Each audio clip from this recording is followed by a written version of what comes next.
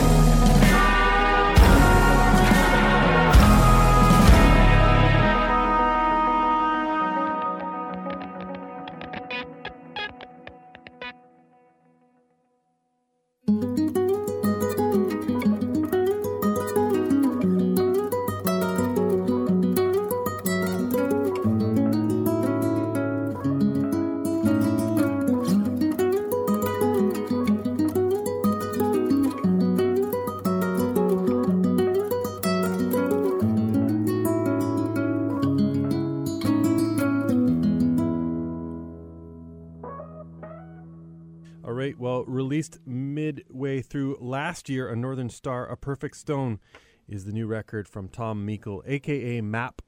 It's out on Paperbag Records, and Tom will be bringing that record and more to the Winnipeg Folk Festival in Birds Hill Park this summer. He joins us on the line. How are you doing, Tom? I'm great, thank you. How are you? I'm doing very well. So I know that you have a very rich and varied musical background. I'm curious about kind of your association with folk fests. Like, is that something that you went to growing up, or spent a lot of time at? Because I know you got metal bands and busking and all sorts of things in your background. But what's your association to folk fests in the past? Well, to be honest, there's not a ton of that around where I grew up. There's at least not anything on the scale, at least, of the Winnipeg Folk Fest. So it's not something I've really had any experience with, but it's full. This summer is full of them, so I'm really excited to see what that dynamic is like with the workshops and such. And I'm really looking forward to it. Yeah, a workshop is kind of a unique beast in terms of music, because you're part of it. You're sometimes kind of on your own on the stage and sometimes collaborating. The vibe can change. In terms of it as a musician, is that something that's exciting to you, or daunting, or a little of both? Definitely a little of both. I think, any prospect of the unknown is always a combination of those two things. But the idea of being pushed out of my comfort zone in that sense is kind of exciting. Who knows what the result will be? Obviously, I love to collaborate. I've never actually directly collaborated on the process of songwriting or the lyricism aspect of it. So that's sort of a different thing. And obviously the sort of focal point of the folk fest, is lyricism. So I feel like I'm coming from it from somewhat of a foreign place, which makes it super interesting for me. Right. Now, you mentioned, there wasn't necessarily something to the scale of Winnipeg Folk Fest growing up. So, as I understand it, Whitby, Ontario. That's right. What was kind of like the music scene that you grew up in? Like, what was there, like, were you in music lessons? Do you get, were there venues that played live music? Like, what was your kind of nascent birth into the music world? Yeah, it's kind of, it is an interesting idea because it's definitely changed over the years since I was a part of it, but a lot of what the music scene revolved around in the Durham region and so sort of Whitby, Oshawa and the surrounding area it was a lot of hardcore and metal stuff, most of it coming out of this venue called The Dungeon. Mm-hmm. There's a lot of people, most of my friends in music, at least at one point either played or attended a show there. And it mostly revolved around that sort of small scale DIY stuff. There wasn't I wouldn't call it a huge scene. It's always kind of limped along to some degree. I think back when I was in high school, there was maybe a bit more energy because of this huge hardcore and metal movement that was going on, which still exists. I just don't know how much energy there is towards it. A lot of it, there wasn't really, essentially if you were in a band, you were probably in a metal band. Where I grew up, and thus you were in a band and you were in a metal band. That's right, yeah. And it wasn't obligatory in my sense. I really did love it, and my brother's friends got me really into metal, and it's a huge part of my musical identity for sure. But it just so happened I was pretty lucky in that sense that I had a place to go and sort of be bad. Just be bad at music for a couple years and kind of work out the kinks, So we were super lucky that there was at least something, Right. Mm-hmm. So is there any through line to like the metal that you did to Mappe of material? Because I mean, the metal's a fairly wide ranging genre, and there is, sort of like symphonic and like avant-garde metal that does kind of tap into folk and contemporary classical composition. It's not all thrash, right? Like, I mean, sure, yeah. There could conceivably be a through line, but is there for you? Yeah, there absolutely is. I think to some degree, any sort of path that you follow, you kind of pick up pieces of things and take them with you, right? So I think considering how much time I spent in that world and kind of revolved around it, was so heavily influenced by it, it's sort of, it's in my fingers, it's in my brain, it sort of permeates my musical life. Obviously there's certain elements of metal that there's sort of more superficial elements that don't surface in the music, but I think my approach to the guitar is very heavily informed by progressive metal stuff along with the folk elements. And there was there's a handful of bands who really married those two ideas well. I think a band called Opeth, one of my favorites, did that really well, and probably at a very early stage. I mean, I was listening to them when I was 12 and 13, and I feel like at an early stage they introduced me to the sort of the limits that you could push metal, that it didn't have to be breakdowns and screaming, as fun as that stuff is, and as much as it was sort of a release at that time, it was like, oh well, there is some sort of sophistication in the sort of progressive realm that was really intriguing to me. So I think I pulled a lot from that, or at least tried to. Did listening to something like Opeth get you thinking about structure or the architecture of songs and what, like avenues you could explore as possibly a songwriter? Yeah, absolutely. It's a good question because I think they're one of those bands amongst many. I mean, metal has difficulty, confining to the traditional song structure. So I think listening to so much music like that and not really thinking of things necessarily in that way. It's not like it was the only music that I was listening to, but it certainly influenced the way that I thought about putting a song together. It wasn't like I didn't sit down and, think of, I need a chorus. And there's nothing to be said against that. That's like some of the best music that exists. But it just kind of informed my approach in that I didn't necessarily set those limitations. So I found myself just kind of, wandering into these strange song structures and not necessarily, setting those parameters before doing so. Right.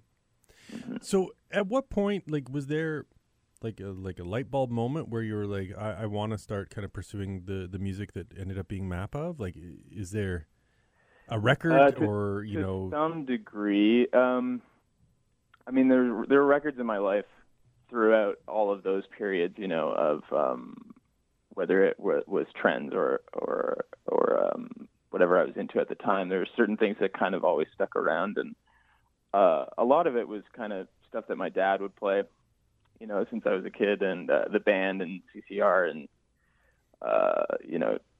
CSNY and all that sort of 70s folk rock stuff that always kind of was in the back of my mind. And I got to a certain place where I was kind of frustrated with the process of songwriting in the sort of progressive metal realm. I just didn't really know. I was a bit lost in terms of what am I trying to say anymore, I guess. And up until that point, I didn't sing really. I didn't write lyrics all that much. It had come up here and there, but it wasn't a main focus. I was a guitarist, So there was a particular sort of shift when I left university. I dropped out of journalism and I went to Australia, and I kind of did the typical soul-searching mission. But what ultimately came out of that was the busking aspect, and just really trying to put myself out there, because I was in kind of a rough emotional spot. So it was a method of catharsis that I hadn't really experimented with through music. That seemed kind of blatantly obvious in retrospect, but I didn't really access it until around then, which was, I guess, 2012 or so. So during that busking, are you writing songs as you're, in the process of doing these busking sessions? Are you playing your own material or exploring your own emotions through it? Or is it something that, in just being out there and so bare, as a solo performer and having people, either respond to you or walk away from you, did that lend itself to the songwriting? I think it did. It definitely started with covers, sort of, the classics like I was talking about with Neil Young and CSNY, those sort of songs, and some more modern kind of folky stuff. But I think that context definitely pushed me into a place where it felt like if I was going to be singing the same, 10 songs or however many I had in my arsenal at that time, over and over again for 4 or 5 hours, that maybe it'd be nice to throw in there that, I could get behind, from an emotional standpoint. Mm-hmm. So I started to kind of, I threw one in for a couple days and tried it out and see how people would respond to that, but it's such a volatile thing. And that's what's kind of exciting about that idea, was just being able to kind of judge people's reactions, but also not put too much weight on them, because they were so temporal. They would come by, and if they stopped on any given song, whether it was something that they recognized or they just, whatever it was that stood out to them, it was a really interesting sort of social experiment in that way. But it was also a massive adventure into self-confidence, I guess. Right. Yeah. So then, at what point do the songs that make up the record of Northern Star, Perfect Stone, start coming together for you? Well, as soon as, remember as early as right at the end of that trip, I wrote Nimbin, which was directly about that. So that would have been, 2013, I guess. Mm-hmm. And that kind of sat around for a while, wrote a bunch of different stuff, and that song, for some reason, just kind of lingered. And then they started to accumulate over the next few years, and then there was a particular point where it was just kind of an onslaught, and I think 5 or 6 of the songs came together in the span of a couple months. So it was kind of unpredictable, but it was a lot of, writing a handful of songs and realizing I'm not sure there's honesty in that. I'm not sure that's the direction that I want to go necessarily. There was a lot of experimentation in the sense of songwriting and identity musically. I wanted to ask you about that identity, because you do write from different perspectives, right? It's not all, songwriter, author, ownership kind of stuff, right? Was that a conscientious thing, or is that something that just happened by virtue of the song you wrote, ended up sort of telling its own story, and you realized after you'd written it, oh, this isn't me, this is a character? Yeah, I don't know if I could claim that it's conscious necessarily. I think I have a tendency towards music like that. So I guess there's something ingrained in me that's interested in the idea of sort of embodying a character in the delivery of a song. It also makes for there's something that's intriguing about that. But there's also times where I feel like, if there's a particularly emotionally charged moment or period of time in my life where I feel like I just want to write something that I feel that's very direct, I try not to set limitations necessarily on how I approach songwriting. So, right. Either approach just depends on the story at hand, I guess, how compelling it is. The record, the CD, rather, is divided into an A and a B side, right? Like the way a record naturally is. And I'm curious what thought went into which songs were on which side and the sequencing and stuff like that. Like what was kind of your overarching sort of editorial process when it came to putting the record together? Interesting. Well, the sequencing was very important to me. And probably always will be. It's one of those things that I just knew that all of my favorite records had this sense of completion to them, and it wasn't necessarily about, I wrote enough songs to make a record, and I'm going to put all these songs on a record. And there are great records like that, but for me, it felt like there had to be not necessarily a lyrical narrative, but sort of an overarching musical narrative, in that it felt like there was motion within the record and that they weren't self-contained necessarily. There's a through line? Yeah, exactly. So that's definitely very calculated, the sequencing aspect of it. As far as the A and B side, that's something that just kind of developed organically. I don't think I put a ton of thought into necessarily the division of them, or like there's no thematic reason for it necessarily. Mm-hmm. But I do think of the sort of textures or the visuals and the colors that are evoked from those songs and how they align with one another. And then I look at the sort of balance of the of the colors on either side, and whether it's, if there's too much on one versus the other, then maybe things need to be reorganized. I do kind of think of things that way. Not that I'm synesthetic or anything, but there is a sense of like, okay, there's kind of like this orangey yellow thing going on in this song, if that makes any sense. There's like a palette or yeah. I think there is like a melodic or textural palette to each song. So I try to consider that, I guess. Right. The title of the record, A Northern Star, A Perfect Stone. I'm curious about where that came from. Hello? Hello? Can you hear me? Oh yeah, you're just gated, so coming in and out. So the title of the record, well, it's actually a reference to my parents. In short, Northern Star is my mom, and Perfect Stone is my dad. So it's just, you know, kind of a typical metaphor, I guess, but the guiding light and the rock, so to speak. Right. Yeah. That's really nice. I like that. I hadn't. Yeah, that's. Oh, thanks. That's it's very poetic. Before we go, I want to get you to pick a track off the record that we can play for the audience, and if you have a reason why you're picking that song or an anecdote about it, I'd love to hear that.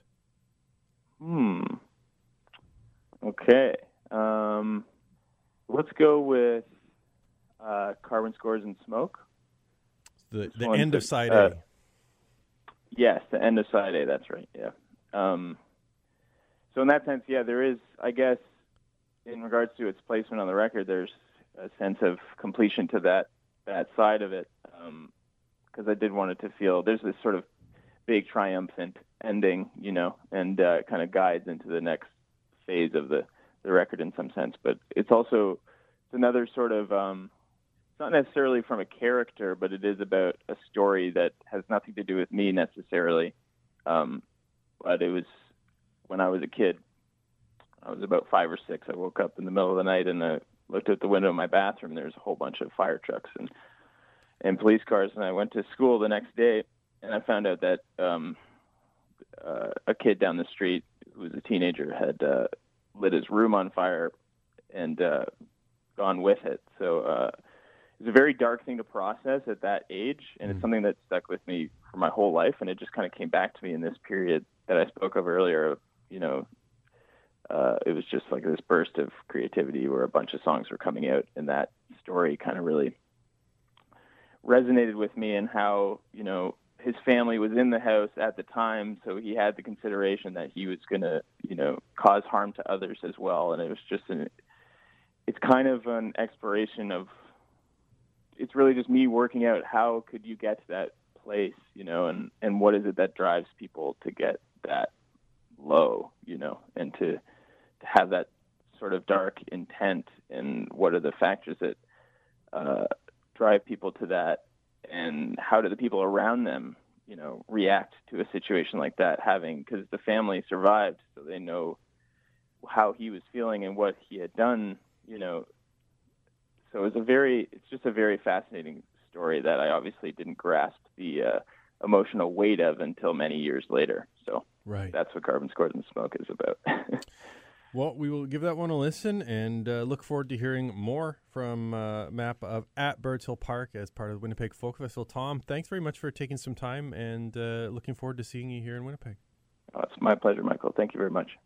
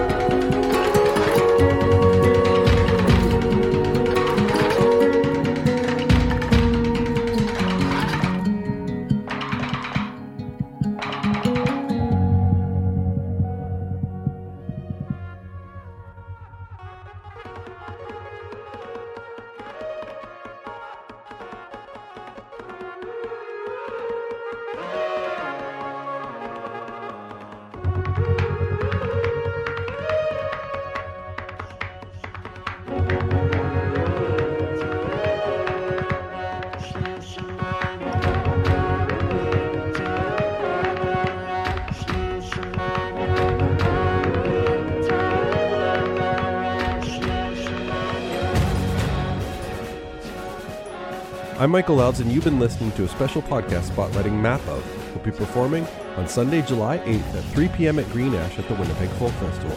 To hear more featured artists, visit umfm.com, and be sure to visit winnipegfolkfestival.ca to get tickets to this great event running July 5th through 8th at Birds Hill Park.